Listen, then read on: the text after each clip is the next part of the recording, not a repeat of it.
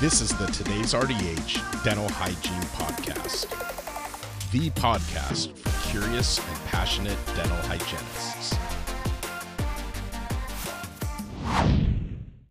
Hi, Kara RDH here. I want to thank Philips Oral Healthcare for sponsoring this podcast audio article. Philips wants to hear why you encourage patients to maintain a healthy white home care routine with Philips Sonicare in Zoom. Take Philips Sonicare Pro in your Instagram photos and videos, and you might find yourself in their feed. Hearing Loss in Dentistry, A Silent Topic by Angela Grover, RDH BASDH. It's estimated that 30 million Americans are exposed to potentially harmful sounds at work. Many workplaces require hearing protection devices, HPD, as personal protective equipment, PPE. Dentists and their auxiliaries are regularly exposed to decibel levels at and above the level of 85, which begins an unsafe zone for ears without protection. Awareness needs to be generated within the dental sector regarding noise-induced hearing loss, NIHL, sooner rather than later. According to Johns Hopkins Medicine, adults aged 21 to 60 years of age should have a hearing baseline test, then an annual reevaluation. Without a campaign to educate the overall population, let alone the dental industry, many dental personnel will continue their daily endeavors without understanding preventative methods to protect against NIHL. HPDs are available for the dental industry. However, considering the lack of push for their usage, there's an unfamiliarity. For years in the dental profession, there's been a buzz about PPE. Lab coats, eye protection, gloves, and masks are repeatedly mentioned throughout Occupational Safety and Health Administration, OSHA, classes. Why aren't HPDs mandatory pieces of PPE? With compiled uses of various noises throughout dental work environments, including high-speed handpieces, high and low-speed suction and ultrasonic scalers, dental personnel are at a potential high risk for hearing loss. With this knowledge, it's important that dental professionals begin baseline hearing tests and learn what types of HPDs are available. Much like there's a focus on dental prevention for dental patients, there must be a recognition in the causes of NIHL in the dental profession and accountability to understand that preventative methods are necessary for longevity in maintaining optimum hearing. Discussion. OSHA mandates that employees wear HPDs with exposures to 85 decibels or higher for 8 continuous hours. Within the dental community, generally there are not 8 continuous hours of noise levels at or above 85 decibels, rather exposure to repeated smaller bursts of noises over time. Therefore, it's not mandated by OSHA that dental personnel wear HPDs. A study by Leto explains, even if noise exposure in the office is minimal, the potential for noise-induced hearing loss exists. With 10 million Americans affected by NIHL, it's now seemingly vital that the dental community pays attention. Recognition should be directed to the amount of noise in which the dental professional is exposed. It may depend on the type of treatments that are scheduled and the type of equipment used, whether it's an older high-speed handpiece or an ultrasonic scaler. In addition to the daily noises, there are many other exposures outside the dental office that may influence the potential for risk for NIHL. ASHA.org cites that many recreational activities can contribute to NIHL. 60 million Americans own firearms, and many are not using appropriate protection devices. What a mind-boggling fact, considering a rifle registers at 160 decibels. In addition, jacks for stock car racing register at 130 decibels. MP3 players can reach 110 decibels, and hand drills register at 100 decibels. While these are only a few examples of outside noises, there should be recognition that dental personnel likely increase their level of risk to NIHL when adding additional noises to the already accumulated noises they're constantly exposed to within their work environments. Handpieces are one of the main sources of noise within the dental office. A review of the history of handpieces can lend a perspective to their role in the potential for increasing NIHL and also aiding to decrease this condition. According to Cantwell, beginning in the 1950s, quieter belt-driven drills were replaced with air-driven hand drills that registered above the recommended decibel level of 84. It was also noted in the Cantwell study that although there were noted shifts in the threshold among dentists, there was nothing conclusive to show the newer handpieces were a hazard to hearing. A similar notion was derived in the 1960s research. However, Cantwell and others stated that the possibility of hearing loss can't be discounted. Louder ultra-high-speed drills were introduced in the 1970s, producing decibels of over 100, which is well above 85 decibels.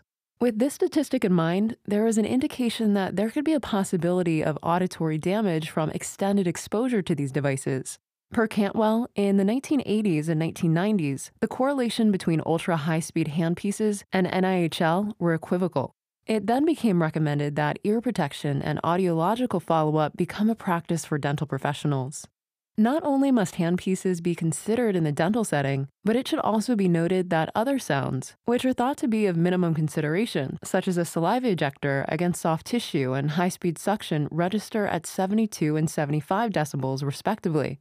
Along with a higher decibel spectrum, various types of ultrasonic scalars range from 83 to 107 decibels. With this in mind, there's an imminent need for dental hygienists to recognize their risk factors for NIHL, which are tenfold due to the increase in the use of ultrasonic scalars. Since it's becoming more evident that dental personnel have increased risks toward NIHL, the industry should enlist the services of the audiology industry. Johns Hopkins Medicine recommends every adult should obtain a baseline hearing test between the ages of 21 to 60. If a potential hearing problem arises, the baseline can give an indication of where a patient lies within their hearing loss. Subsequent tests would be indicated yearly with an annual physical. Not surprisingly, most people haven't had a hearing test since grade school. There are two primary types of HPDs available in the marketplace. One, active sound control, which allows for vast protection while unsafe noise levels are occurring, yet also allowing for decompression of the HPD while the noise level is safe, therefore allowing the ability to communicate effectively without muffled noises. And two, passive noise control, which protects against unsafe noise levels, but doesn't allow for clear hearing that's needed for effective communication. A muffled sound would be occurring. While ear protection is the best preventative method for protecting the dental professional's hearing, not all ear protection is created equally. Earplugs, which are a passive method of HPD, are the most common device used to protect ears from loud noises. There are many over-the-counter types which are made of foam, molded polyurethane, and silicone. Ultimately, earplugs can protect but don't allow the dental professional to hear his or her patients effectively. Therefore, this is an ineffective way to protect one's hearing while trying to deliver optimum care. Custom earplugs made at an audiologist are the best way to obtain using a passive device.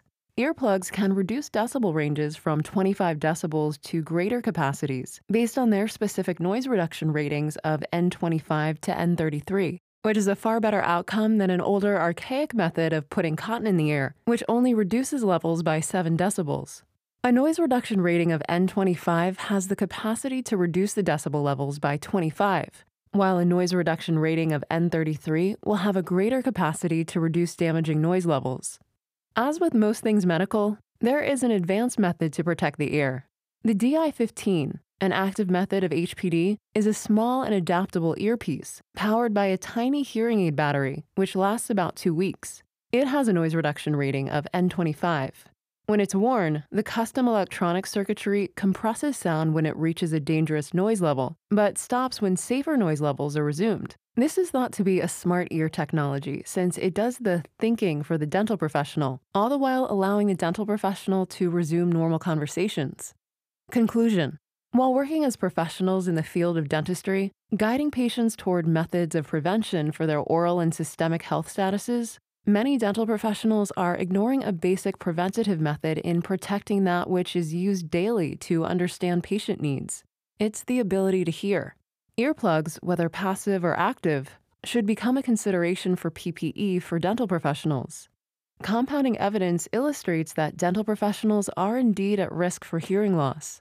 It also can be argued that evidence is not compelling enough with hearing loss being linked directly to occupational exposure in dentistry. However, low-outcome baseline hearing tests in dental professionals should be enough to campaign for awareness within the dental field. It's often heard, floss only the teeth you want to keep. Perhaps audiologists might share a mantra with the dental industry as a reminder that much like flossing, prevention from an audiological perspective is equally important for dental professionals to consider. I hope you enjoyed that audio article. Thank you again to Philips Oral Healthcare for sponsoring and for supporting dental hygienists everywhere. Follow Philips Sonicare Pro on Instagram to be the first to know what's coming from Philips Sonicare and Philips Zoom Whitening. Thank you for listening to the Today's RDH Dental Hygiene Podcast. Subscribe on Apple Podcasts, Google Podcasts, Spotify, Stitcher, or wherever you listen to your favorite podcasts.